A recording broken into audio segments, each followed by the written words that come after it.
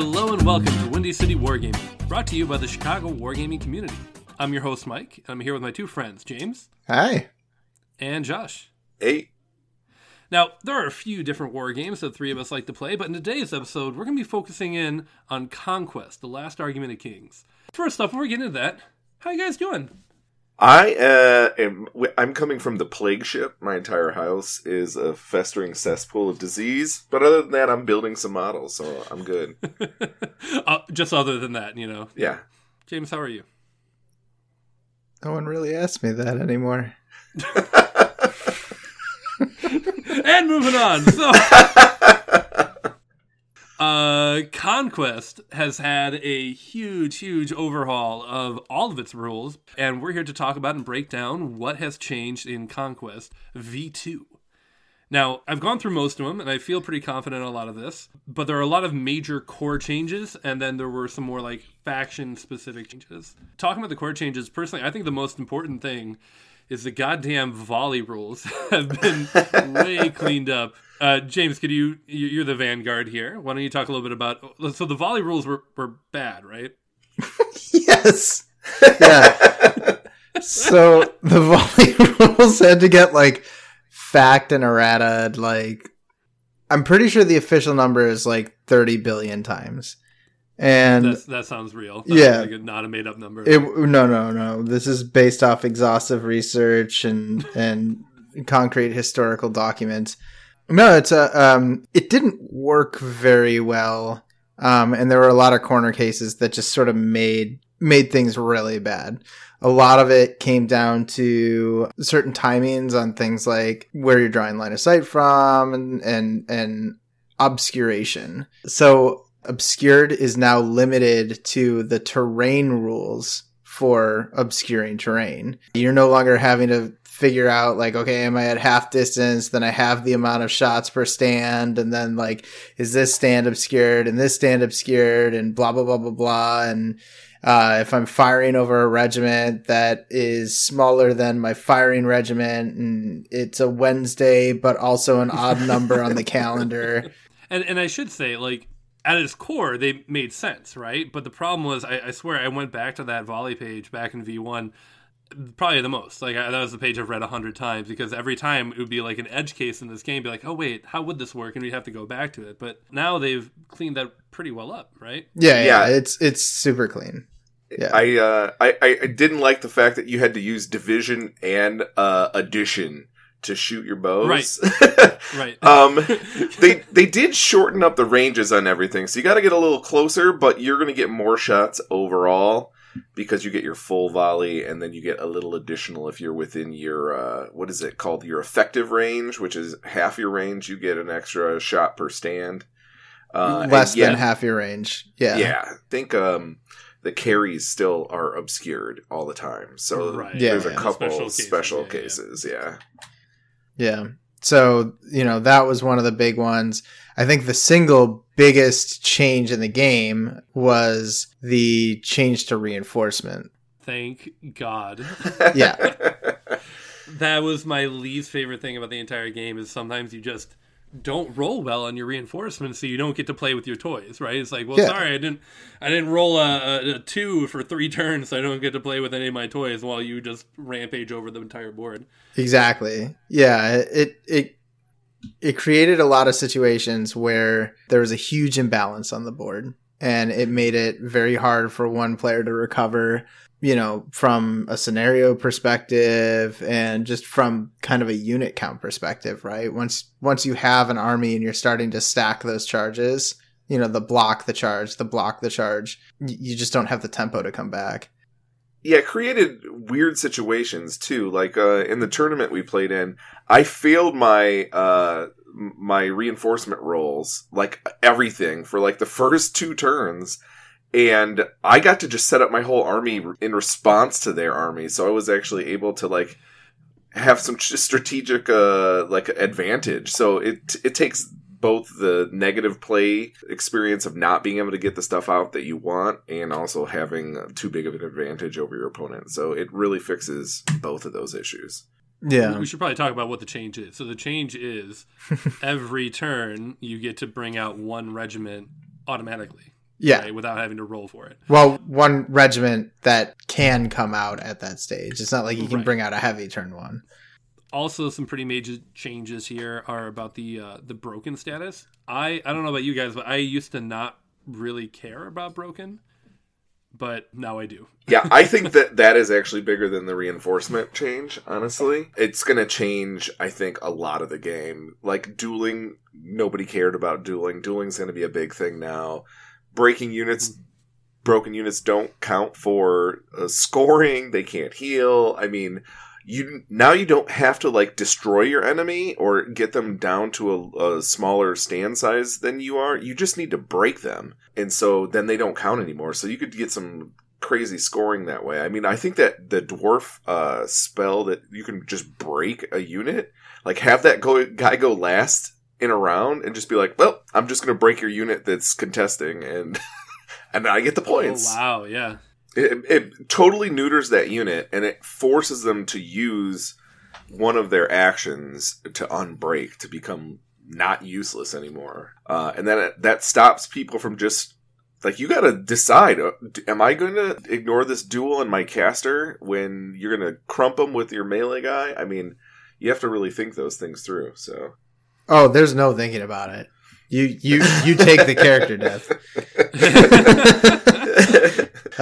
Yeah, so broken regiments use their unmodified resolve characteristic when doing resolve tests, which is another big thing. So you don't get the bonuses from unit size once you're broken.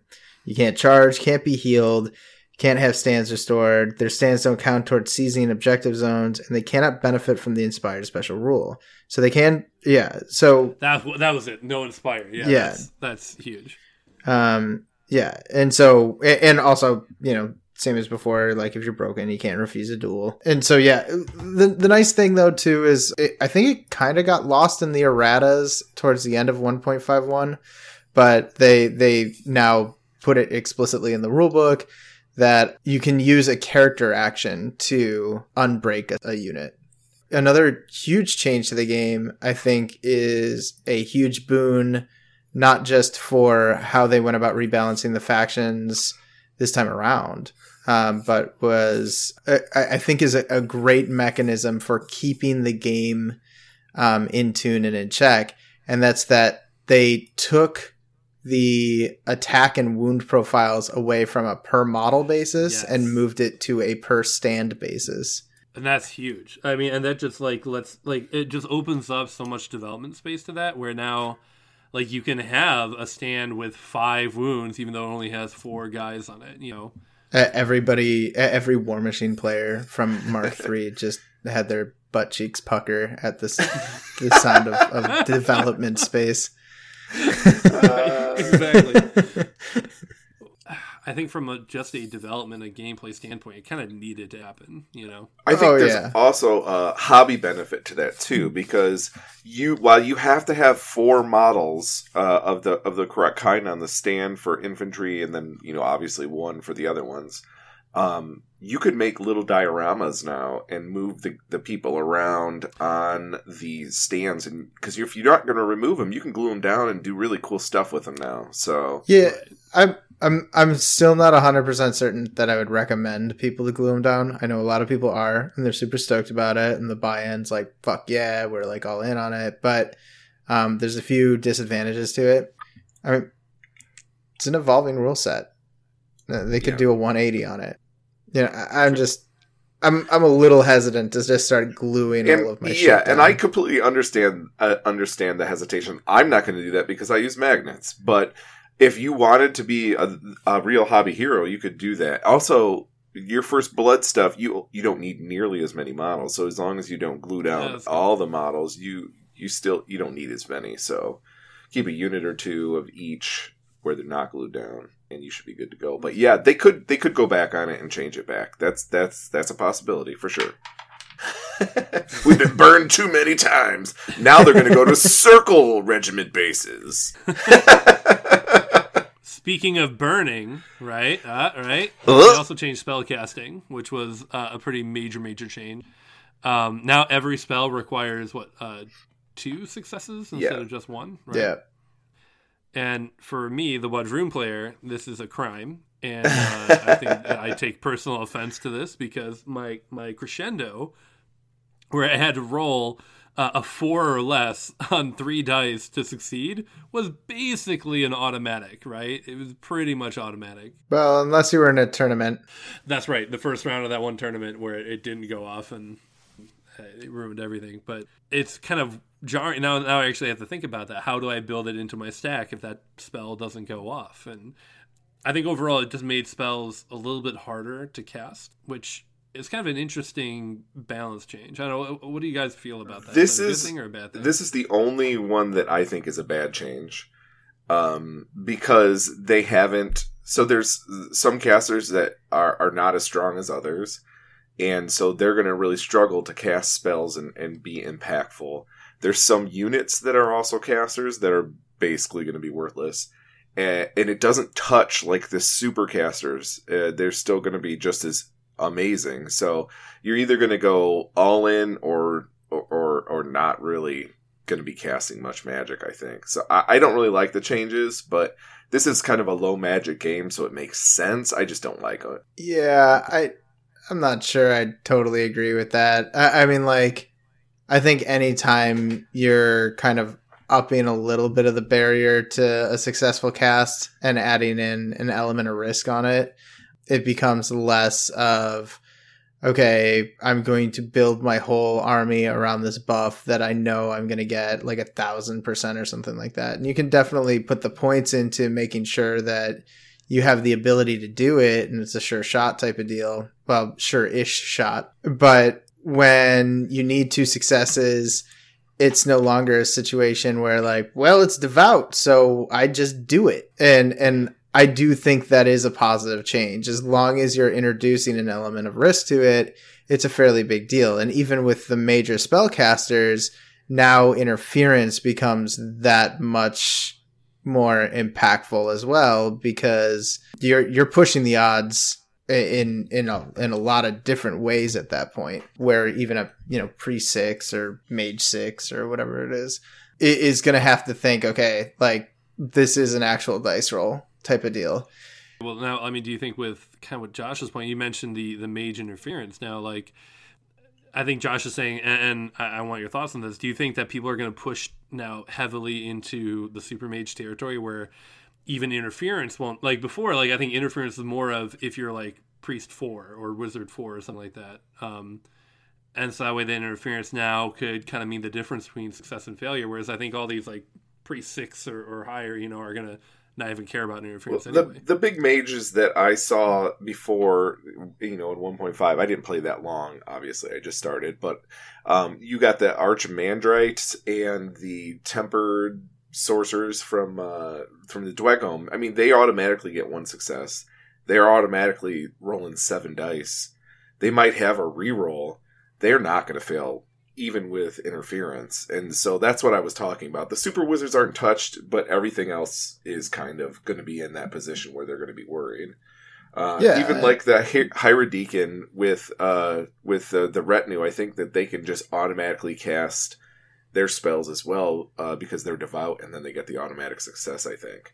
So, I mean, that gives them the 2 right off the bat. But you have to, like, put your points in it. But, I mean, I think Magic is going to go all in or not really do it. So, I don't know. I don't think you're giving enough credit to the middle ground.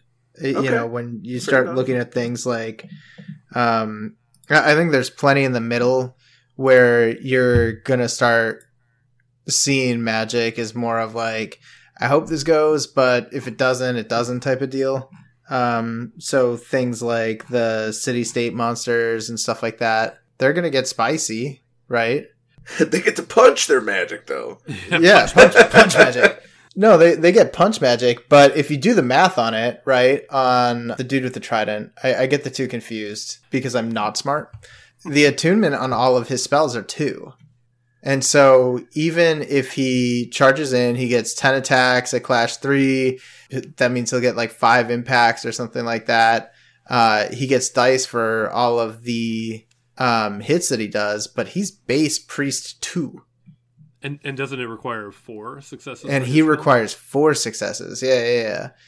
So I think there's a fair bit of like middle ground and diciness to it for him on the charge turn or whatever. I think he goes to like a 61% chance of a successful cast or something like that. On a turn he doesn't charge, it drops down to like 40 something, like low 40s, even less if like he doesn't inspire or something like that, if he has to do anything other than inspire clash. And he's also going to be in people's faces, which means he's going to have interference more. Yeah. Right. Which means now he's attunement 1. Attunement 1, right. Yeah. All right. Well, I like the idea of more like RNG in the game, you know. But I think this is good RNG because it has a lot of chances for counterplay, a lot of ways to buff your spell casting if you're worried about that, right? If you really are worried about the RNG, there's things you can do.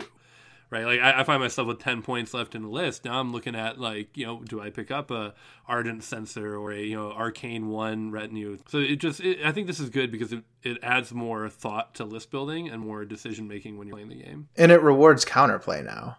Right. Before, like it was like things are gonna happen. I'm just gonna keep my shit back and do whatever I'm gonna do, right?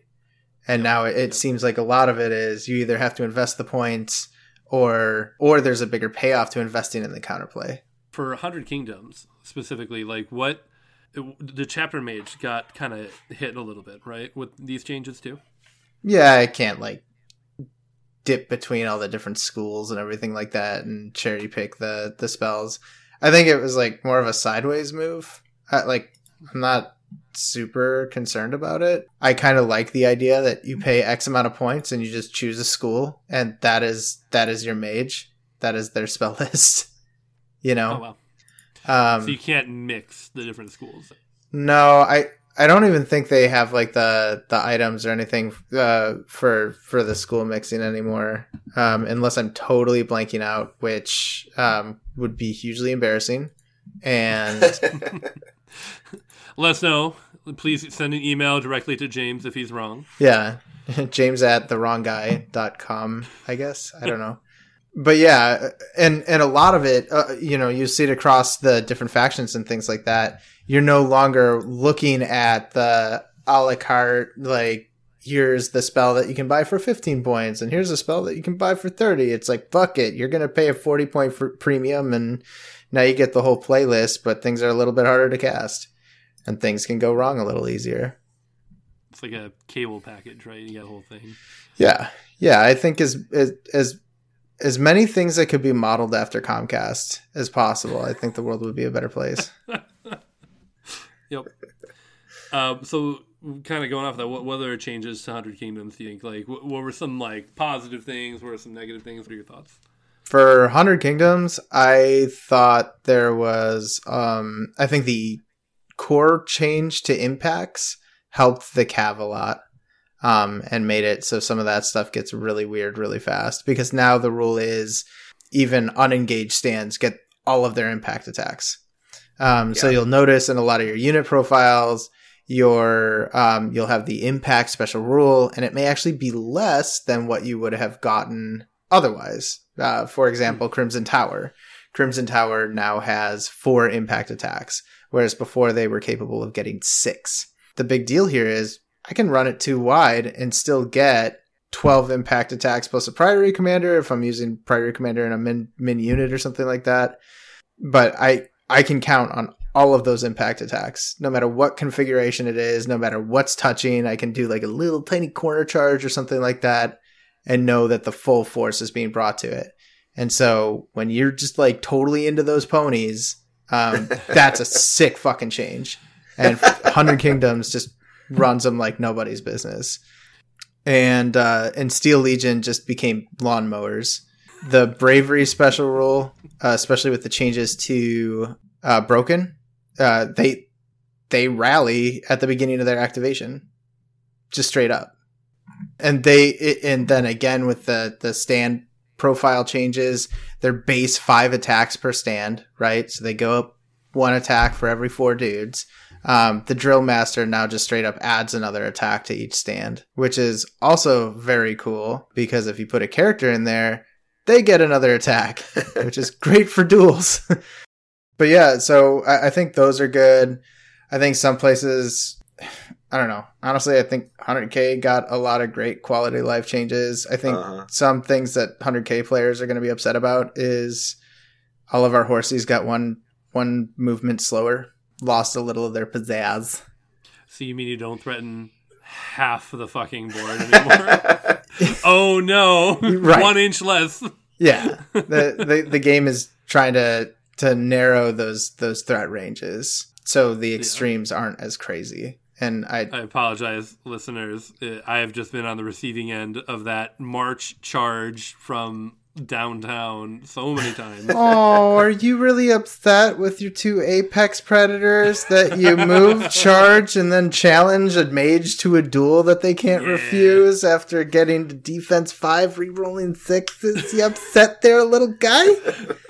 So, good point. Fair enough. All right, point made. I hear you. So, Well, Josh, why don't you talk a little bit? We talked about 100 Kingdoms in length here. So, Josh, you want to talk a little bit about the Old Dominion changes? Yeah. How they've maybe been reined in a little bit? Yeah, they definitely received a tuning. The Archimandrite I think is just better overall because they got all the spells included for not much of increase in points. They did have Dark Immolation nerfed. Not Dark Immolation, Unholy Baptism. They used to add the power pool to the total number of hits, and they removed that. Fallen Divinity lost Tenacity until the 3rd tier, which kind of stinks. She's pretty much kept everything else. But she got new mainstay options, so now she can take Canaphores and Catidids as mainstay. So you can just bring an army of the Fallen Divinity and statues if you wanted to build them big enough. Canaphores lost their command models, just like a lot of other Brute Squads did. Catidids lost their command model as well. And they also got their range chopped down 10 inches from 30 to 20 inches, but they're still good. They're still really good. Still really good. I was on the receiving end. That 30-inch was quite a bit. Yeah. What, they're March 5, right? Or I think they're 6. Yeah. Okay. But now they get the Memories of Old as a fluid rope formation with Memories of Old instead of their upgrade. So it's kind of baked in, but you got to get that Memories of Old. Okay, let's go to Legionnaires. They are the ones that got hit the hardest. So Phalanx is totally different now. And now it counts as defense as 1 point higher against all hits from the front arc. So magic, shooting, fighting, whatever. Furthermore, they cannot benefit for the Inspired rule, even though they might have the rule like Old Dominion has where they're always inspired. And their charge distance is... It's March value +3, and it cannot occupy garrison terrain. Now, the way it's written is its maximum charge distance is always its March value +3. And so the way it's written is really weird, but what it means is that whenever you're going to be charging, it's always considered your March value +3. You don't roll. So you just go 8 inches in the case of Legionnaires, and then in the city-states, it'll be the same thing, whatever their March is +3. That feels really good to me. I don't know. I mean, it amazing. Is until someone stays 8.1 inches away and can guarantee that you can't charge them. That's true, yeah. I guess you can't even try to go for the long charge. But man, having those guaranteed charges just seems like really good. Like not having to worry about rolling a 1 or a 2. Yeah, I mean, Legionnaires aren't really something you're doing a lot of charging other than if you're trying to disrupt something for the most part. And they're going to be a lot squishier now. So, and because they changed the rules for Phalanx and Bastion, it doesn't carry over to the next round. Which is going to be a big difference in this in 2.0. Bastion ever carry over to the next round? Phalanx did. Phalanx did. Yeah, so Phalanx did. Yeah. But now nothing is. With the Wadroon chance. Yeah. So that's the major changes. I don't even. I pretend that the unreleased models don't exist honestly because they're probably going to be changed before they come out. Well, actually, not so much anymore. Part of the rebalancing that they did, there was a concerted effort to integrate the unreleased models into the balancing efforts. So you'll find that, that was part of the like hot debate over like Crimson Tower and stuff like that. Is like, oh, well, when Ash and Dawn is out, they're going to be pretty sick, and we kind of got to balance around that. And it's like, well, they're not out. Well, the focus of the playtesting went well beyond what there were models for. It was really trying to settle the entire line. So I do want to quickly talk about what drew in here. I'm not going to go through everything, just a few things that kind of resonate with me specifically. I thought it was really interesting how in general, it seems like Wadroon, they really try to make all the chants equally buffed, right? Equally strong. Which before, like, you had War with if you wanted to be defensive, you had Death if you wanted to be offensive, and then the other two were very niche. But now they've really, like, I think upgraded Famine, upgraded Conquest. I mean, Death and War is still pretty good, but, like, the biggest change, I think, is the fact that they moved the +2 charge distance to tier 1 of Famine. Now, you can basically, with a Scion or, crescendoing or anything like that, you can have that +2 charge distance and threaten the +2 charge distance to pretty much any regiment now, which I think is a pretty major change. Additionally, War got changed from... instead of having Bastion, it just says straight up adds +1 to its defense until the end of the round. That's cool. Yeah, so it does stack with Bastion, but it's a little bit different now, and of course they kept the removing the broken status for a tier 1 War, which I think is going to be really impactful now. Yeah, and I think there's some other small buffs here, like adding +2 to evasion for Conquest tier 2 is going to be interesting, and then They did make some changes, but I really, honestly, looking at this, I think Wadroon really came out pretty well in the update. I think there's some good changes. Like the Matriarch Queen, she used to have her supremacy ability being, you require 1 less on your reinforcement rolls. But it was always awkward because she had to be on the field to affect that. Yeah. So, like, if you're bringing her on an Apex Predator, it was kind of like, you were kind of missing out on a lot of that. Now, her supremacy is she can just give out the Fanatic buff, to hit the tier 3 of all those chants. She can give them out as a draw action, which is kind of insane. Being able to give the potential of having, all sorts of buffs to any regiment is a really strong change. Yeah, that's cool. They also buffed her healing from just 3 to 4, which is a big deal. Oh, wow. They moved it to 4. That's awesome. Yeah, that makes sense because that's going to bring stands back easier for you guys since they all gained all those hit points. Right. Exactly. And the biggest thing that I have an issue with, I think, is the hunting pack versus Raptor Riders. I mean, the Raptor Riders, let me pull it up here. I think they still kept to be about the same cost. Yeah, 190 points or something like that. Yeah, the hunting pack actually went a little bit cheaper. It's another 140 for a min unit. But I just felt like, I don't know, being unsung is actually way more of a detriment now because the chance is so great. Having that Raptor Rider be able to get in and do work. Not to mention the changes to the range. I mean, Raptor Riders didn't lose any range. They kept the same barrage, same armor piercing. Same speed. Same speed, right? They I think, one of the few regiments that still came out at move 8. Everything else kind of dropped down a little bit. Yeah.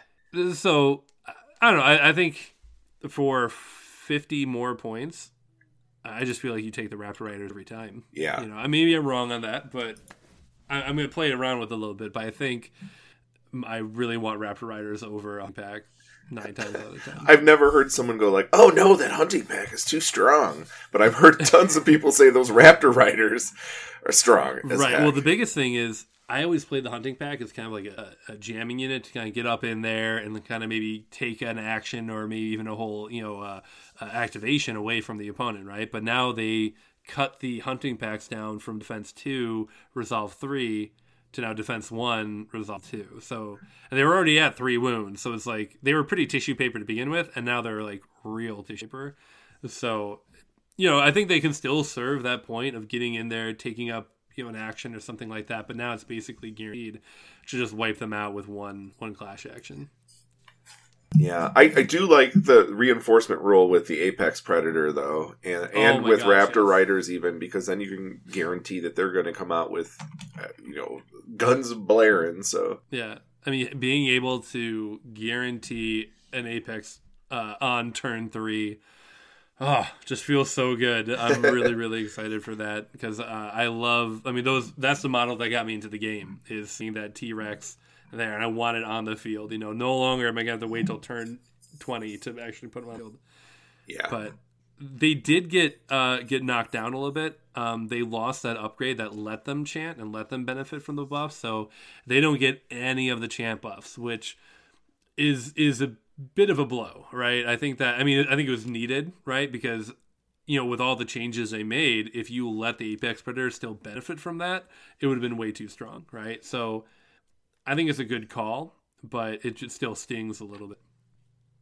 Yeah, I think another thing that's going to be terrifying is going to be the Strix for Spires, because now they're mainstay for the Ferromancer, and they can be healed with the army rule that just straight up heals 4 every turn. So you're going to be... They're going to be fighting you, and then when they're dying, they're going to be hurting you, and then they're also going to regenerate.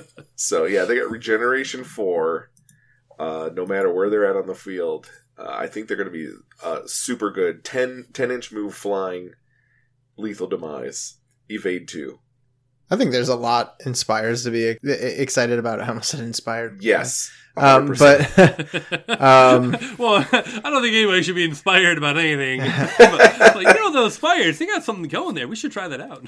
Hey man, first of all, they're just exhibiting good, sustainable, environmental practices. Eco-conscious, yeah. Lots of recycling.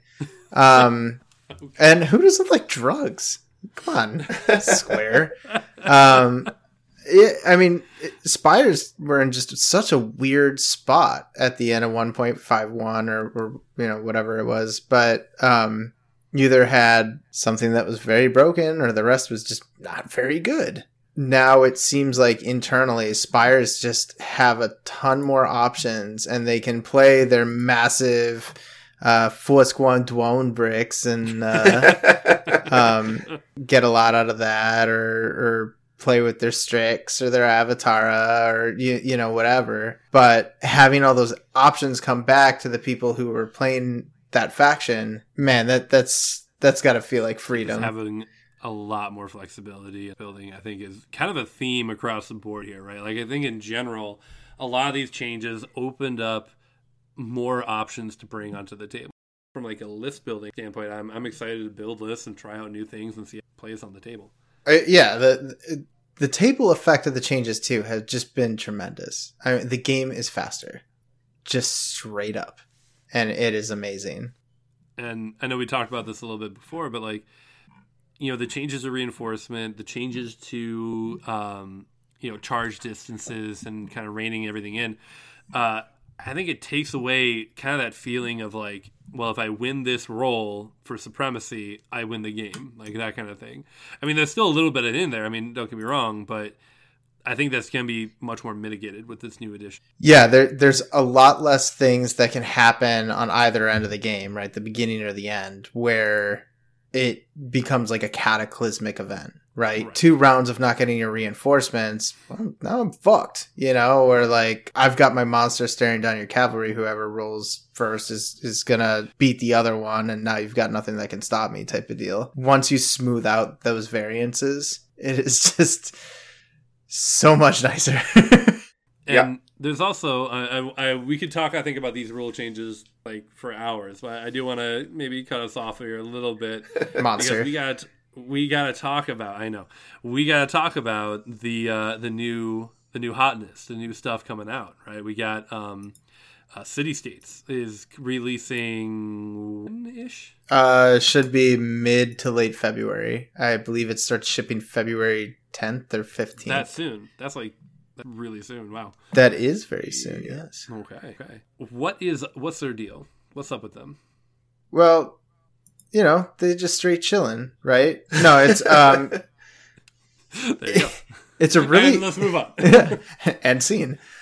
So no, they're a super cool army. The first wave of releases are actually fairly basic. I mean, you're gonna kind of run into the same situations that you had with Old Dominion, where you don't have very many options for a while. But they still operate in a very cool way because they very much want to be in big bricks. You have like these Greek hoplites with the big circular bronze shields and the spears and everything like that, operating in like those giant bricks. And depending on who your warlord is, you're going to have different orders available to them where they can suddenly drop their shields, strip off their armor, and go really fucking fast, break their phalanx and come out of nowhere. They have a special rule that lets them defer an activation where they can, pick up a card and set it to the side and say, you can go again. And then you can double activate at some point too. Kind of like the patient general type of thing. You get to kind of play it out that way. That's insane. That seems like a really strong. Is that like in every city-state's army is going to have that ability, or is that like you have to pay for an upgrade, or what? No, that's a built-in ability to the city-states, right? They've got, they're a very professional army that's supposed to be very disciplined, right? Most of their initial units are going to have phalanx, right? So they're never going to be inspired. They're always going to have a set charge range. But yeah, that's kind of the theme of it. The other cool thing is they can put brutes in with their infantry stands too. So you can wind up with some battle cattle next to the, rank and file dudes. Battle cattle. Amazing. It's just a very cool vibe, a lot of like clockwork type things. And then the historical influences on some of their units and stuff like that too are very cool. You'll see things like references to the Sacred Band, which is pretty neat. So one of the things... Sacred Band? So the Sacred Band of... so it's based on like the Sacred Band of Thebes, which was actually a unit comprised entirely of couples, male couples. Oh. And so the idea was, there's a lot of like love and tenacity that gets, kind of enmeshed in that system, right? You're fighting next to the person you love. You're fighting for the person you love type of deal. And so that's kind of coming over. And so anytime you can get those instances of some representation too, I'm totally giddy for. Yeah. Oh, yeah. And that's not all that's coming out too, because I think just a few days ago, right, Josh? I think they announced the project. Was it Project 8? Was that what the new faction after City States? Yes, that will be the Sorcerer Kings. Yes, Sorcerer Kings. I am super excited about. I actually was really excited either way if Hell or Sorcerer Kings came out ahead. And the Sorcerer Kings are the ones that are out. And so they are this faction that escaped Halcya's fall as well by making a series of islands and kind of living off there. And they're using elemental magic, and they've really tied themselves to the elements. And there's a lot of Asian and Middle Eastern kind of flavor to their units, where there's like Rakshasa, war elephants, like mounted archers and stuff like that. So tons of. Are they the really ones cool with stuff. the big fucking turtles? Or No, is that No? unfortunately that was the Dogs of War unit. No, unfortunately, I'm sorry to inform you, and they do not have your dragon people either, because I know you're partial to the dragon people. But I know. That's fair. They've got what about Sharknado? I'm pushing for a Sharknado. I think that the Sorcerer Kings could probably make it happen. I think so. They're out over the water. They have control over the elements of air and water, so that would make sense. I think that's a Parabellum, if you're shoe-in. listening. I want a Sharknado model. All right, make it happen. I'm just stoked to see like a lot of those kind of like Turkic motifs kind of come through, like you were talking about the archer cavalry and stuff like that. It's going to be a totally different view on a human faction that, you know, now we're kind of leaving the European influences and going to something that's visually like very distinct, and the play style should be super interesting as well, like very fast and mobile, which in these games is quite the trick. Yeah, for sure. Well, I think that's probably all the new updates and everything. I did want to quickly plug, if anybody local is listening, we are having a tournament, I believe up in Lake Geneva. I know it's not super windy city, but it's not too far away, on February 19th. So if you're listening to this pretty quickly after I posted it, February 19th up in Lake Geneva, reach out to us on our Discord, or we're on iTunes. So if you wanted to, we can leave a comment, leave a review. You can get in contact with us there, and we can probably hook you up with the tournament organizer for that. Speaking of plugs, Josh, would you like to plug your YouTube channel? Yeah, so we got a YouTube channel called Cool Guys Nation. We just put up our first Conquest battle report. Mike and I played. So you can check that out there. Lots of people saw it, and it looks like people are enjoying it. It's more like a long form, like mostly unedited, like play of the game. But I think it's important because, you know, that was a learning game for me, and we got to see a lot of how things work, and people seem to enjoy that. So we got tons of other stuff. We do lots of other games, War Machine and Judgment, but also Warhammer 40K. We've got MTG stuff on there. Cool Guys Nation on Facebook, Instagram, and then the Cool Guys Nation, I think.com is the actual website. So, and to plug our next episode, we are going to be moving on. We're going to be talking back again about War Machine, specifically with Adepticon coming up. We're going to be talking about what does the tournament scene look like in Mark IV. So, should be a pretty exciting discussion. Other than that, again, give us a like. We're on iTunes now, so again, a comment or review, give us some feedback, how we're doing. We're also on Spotify, so, you know, depending on whatever you're listening there, give a review on there. And tune in next time, guys. Thank you so much for listening, and I hope you'll join us on our next episode. See you later. Bye, all. Bye. Intro and outro music is Kevin MacLeod's Cold Funk.